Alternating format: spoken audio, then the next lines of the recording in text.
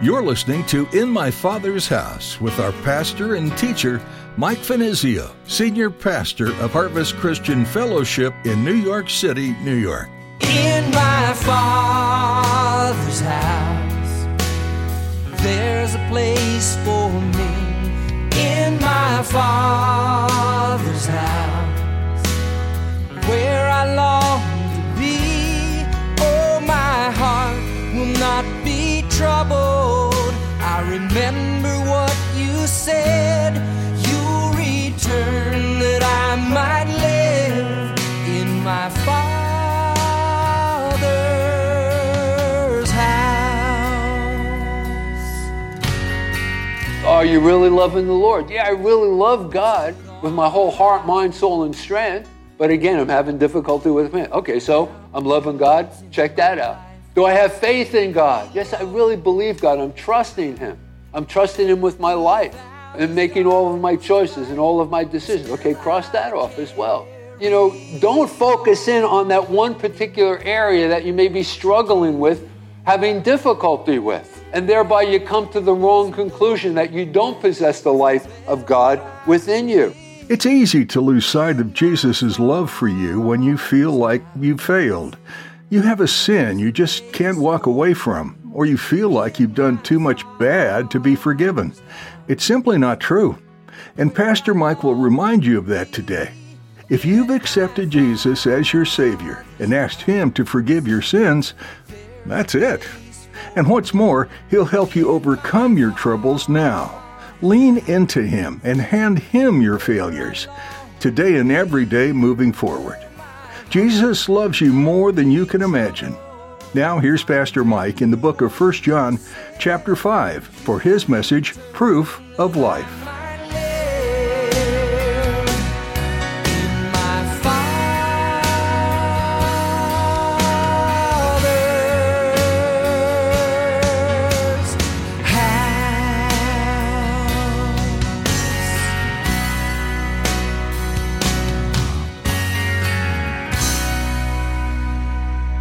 We're back in our series in 1 John, which is our Christian and the World series. And this evening, our text is found in 1 John chapter 5, in verses 2 and 3. And this evening's message, the title is Proof of Life.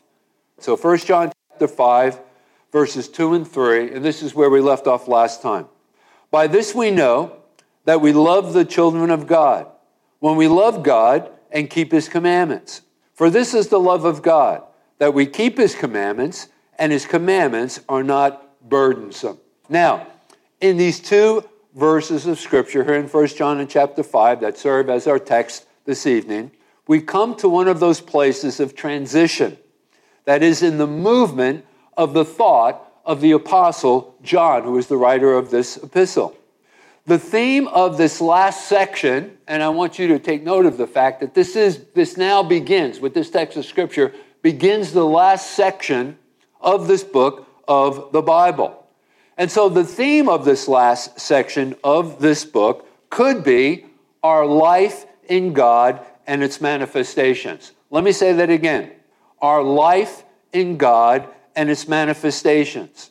That is, that life that is given to man by God and the way in which it shows itself.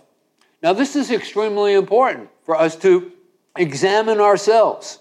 Why? To make sure that we have it, to make sure that we are actually experiencing this life. So let's take a look at this evening some of these propositions of John that he puts to us here in this text of Scripture. Now, with that said, that brings us to our first point. There are certain things that are absolute essential to the Christian life. Now, remember, I've encouraged you already to take an inventory, to make sure all of these things are in its proper place. These are the things that prove that you are a Christian, that you have the very life of God in you, and also the way that those things are manifested in and through our lives. So our first point again, there are certain things that are absolute essential to the Christian life. And John puts it right out there here in our text, verses 2 and 3. And let me also add that they must all be present in some shape or form before there is such a thing as the Christian life. It validates this Christian life. And the absence of any of these things that we're going to be talking about this evening should cause us to seriously question, is the life of God really in us at all? And so therein lies the value of studying this particular text of Scripture. They must all be present and also at the same time.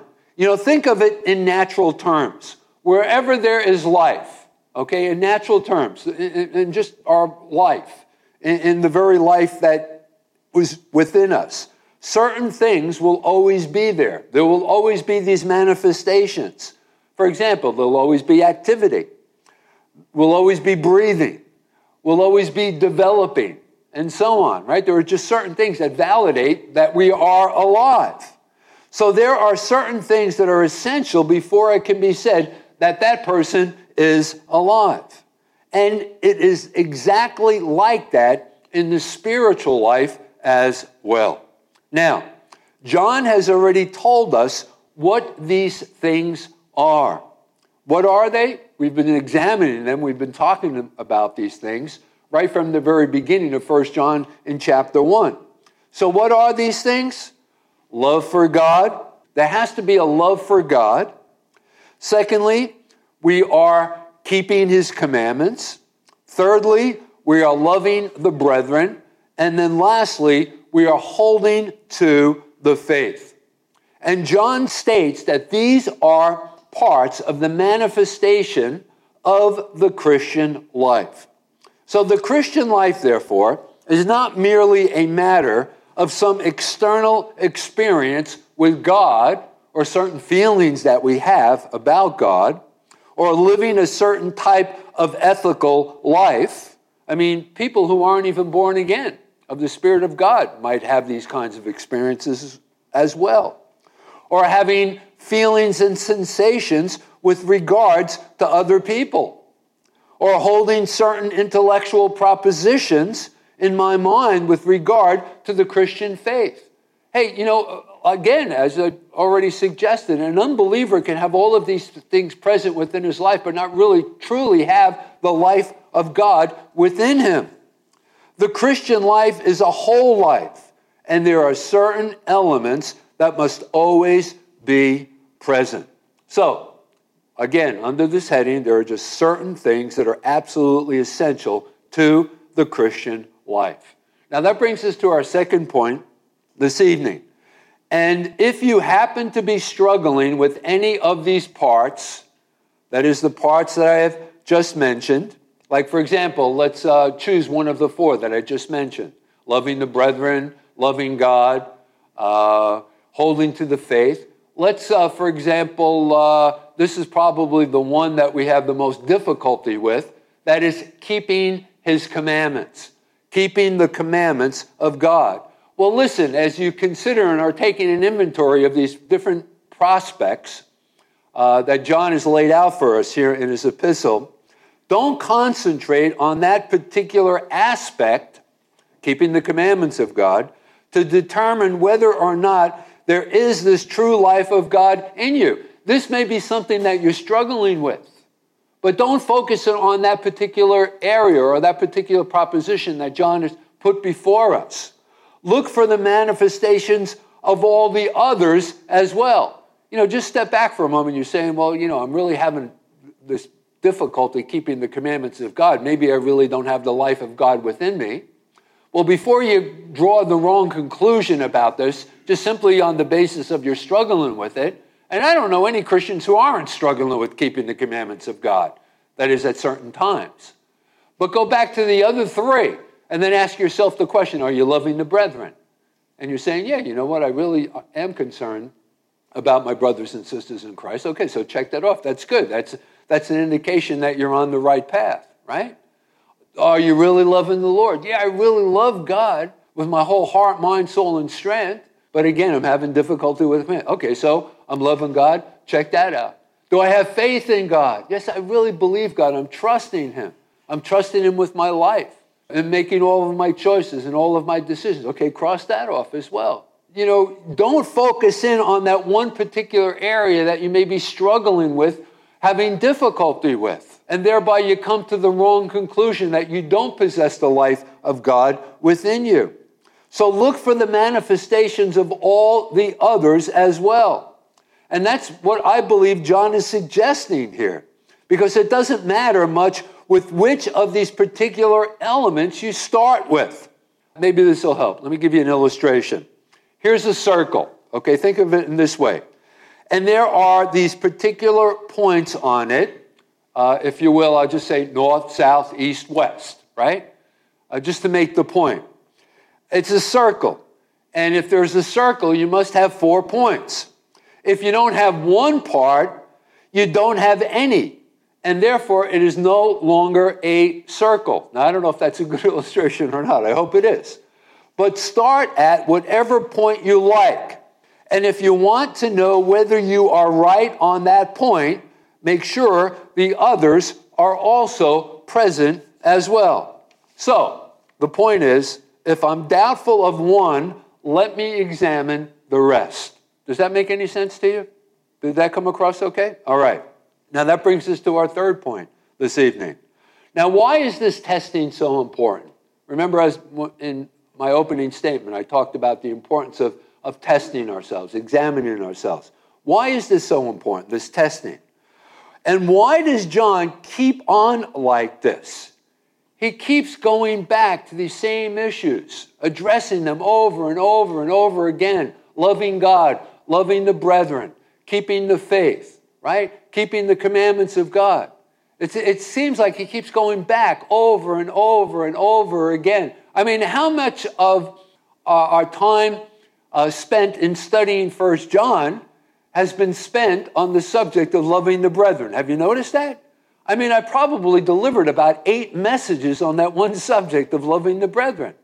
So why is it that John continues to go over these same subjects over and over and over again? He keeps going back.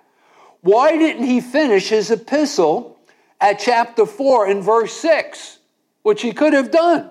Let's go back to chapter 4 for a moment in verse 6. I mean, this would have been a great way to close out his epistle. For we are of God. He who knows God hears us. He who is not of God does not hear us. By this we know the spirit of truth and the spirit of error. Farewell, so long, and that would be the end of it, right? To God be the glory. And that would have been an appropriate and great place to end his epistle. So why go on repeating? Why go on addressing the same subjects over and over and over again? I think that the only one answer to that question is that there is a horrible danger of the counterfeit. Because think about it, how easy it is to persuade ourselves that we have life, when the truth be told, we really don't have it at all. That is the life of God within us. How easy it is to say the whole Christian life is just some mystical feeling, a nice and friendly attitude towards other people, a certain moral quality of life, reading books on theology and then discussing them, some sort of like a book club or social group. No, says John, because the devil would have you believe that. If you think these things are the fullness, the wholeness of the Christian life, you're being deluded. You're misled. And that's exactly why this testing is so important. To make sure that all of these propositions of John are in their proper place. Lastly, let's talk about the working out of the mechanical processes of this testing. And go back to verses 2 and 3. First of all, notice John begins with the question of loving the brethren. He says, by this we know we love the children of God. And so we need to make sure of this. We need to make sure that we're not just manifesting a natural liking. There are just some people, it's just a part of their personality to like people, to love on people, right? They're just such easygoing nature that they possess. It's the temperament that they have. They can like almost anybody. And there are just some people that are exactly like that. They like the atmosphere and society of the church. They like mixing with people who are quiet, not boisterous, right? Not loud people, conservative people, which most Christians are like. Well, such people have to be careful. They may just be manifesting a natural liking. And thus we need to analyze our feelings and dissect them. And how do we do this? Well, John instructs us here. He says, by this we know that we love the children of God when we love God. Okay, now going back to that illustration, we're going around the circle again, if I can use that illustration. And that brings us to the next proposition. Okay, so is that in place? We're loving the brethren.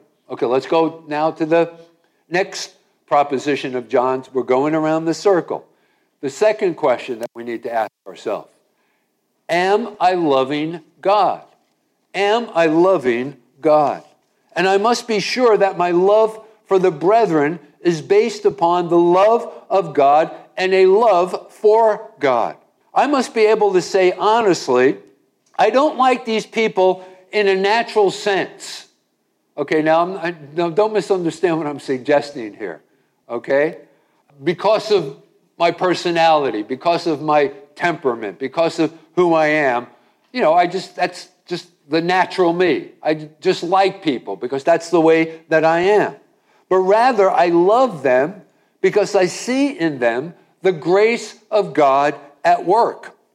The love of God working in them. The things that is in me, I see in them also. I'm loving them because I've received the life of God into my soul. Okay, now, so is that in place? We got to ask ourselves that question.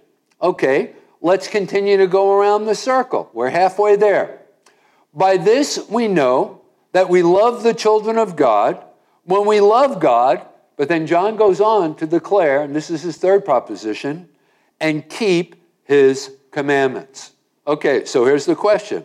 How do I know that I love God? Well, this brings us to our third proposition as we're going around the circle. We keep his commandments. Let me give you a cross-reference for this. Jesus said in John's Gospel in chapter 14, in verse 21, he says, he who has my commandments and keeps them, it is he who loves me. And he who loves me will be loved by the Father, and I will love him and manifest myself to him. So it's not only in word, but it's also in deed.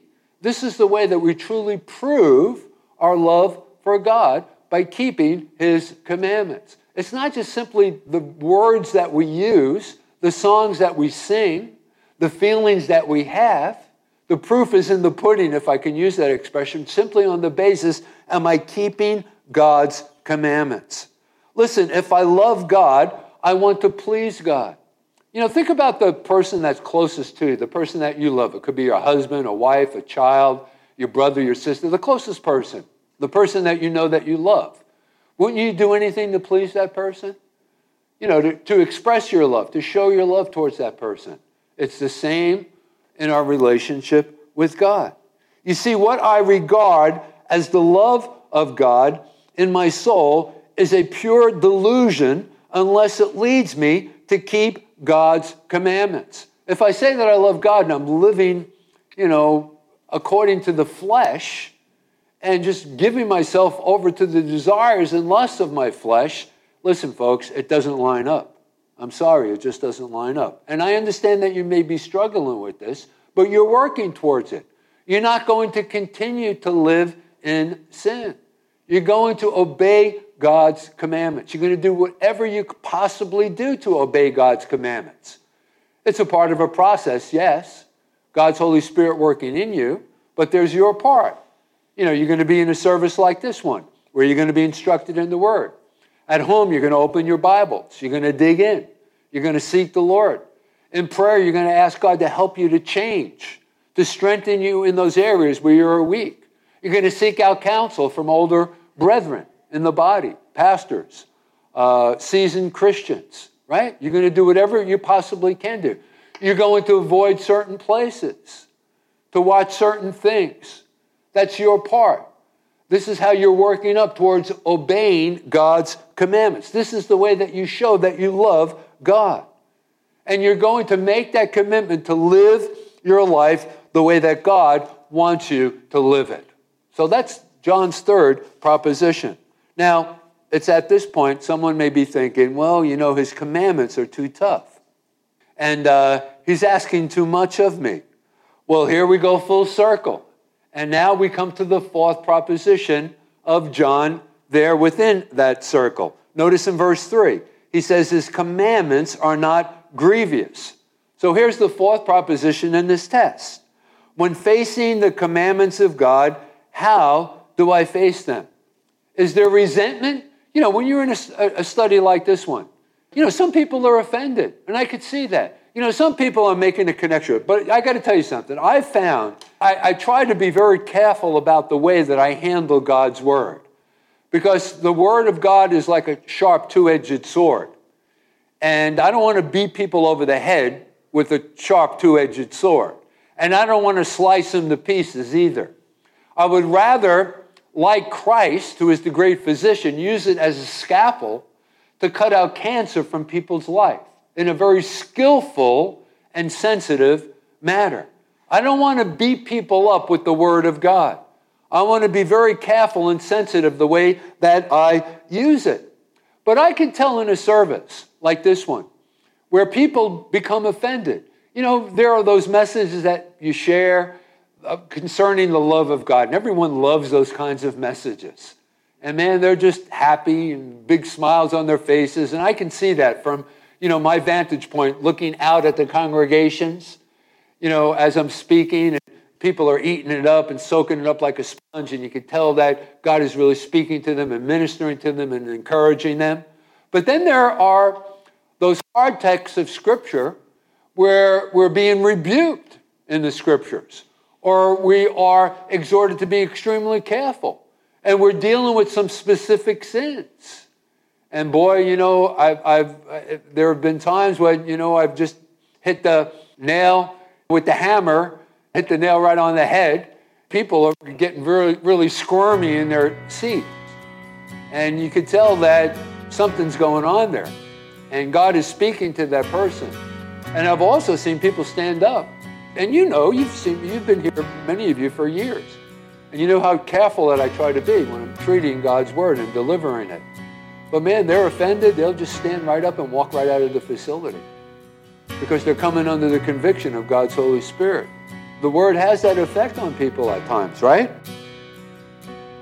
In my Father's house, there's a place for me. In my Father's house, where I long to be. That's all we have time for on this edition of In My Father's House. We invite you to connect with Pastor Mike and listen to more teachings from God's Word by visiting harvestnyc.org.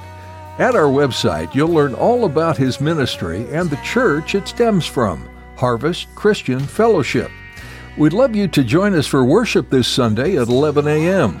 You can reserve your seat online by clicking on Contact. We're located in Midtown Manhattan, and there's easy access from Port Authority on 42nd and Penn Station on 34th. If you're not in the area, though, or if you're just unable to attend in person right now, we'd still like to have you be a part of our time of studying God's Word. We're live streaming our services each week, and you can connect on our website. Again, that's harvestnyc.org. If you'd like to catch up with previous messages, check out the link under Resources for One Place. Just click on the earphones to listen in. You can also watch other services through our Vimeo link or connect with us on Facebook and Instagram. Links to all of these are available at our website. As we wrap up our time with you today, we'd like to remind you just how much your Heavenly Father loves you. We also want you to know how grateful we are to have you as a part of our listening audience. how can we be praying for you right now? Feel free to fill out the contact form at harvestnyc.org. We're honored to lift you up to the Lord in prayer. Thanks for joining us today on In My Father's House.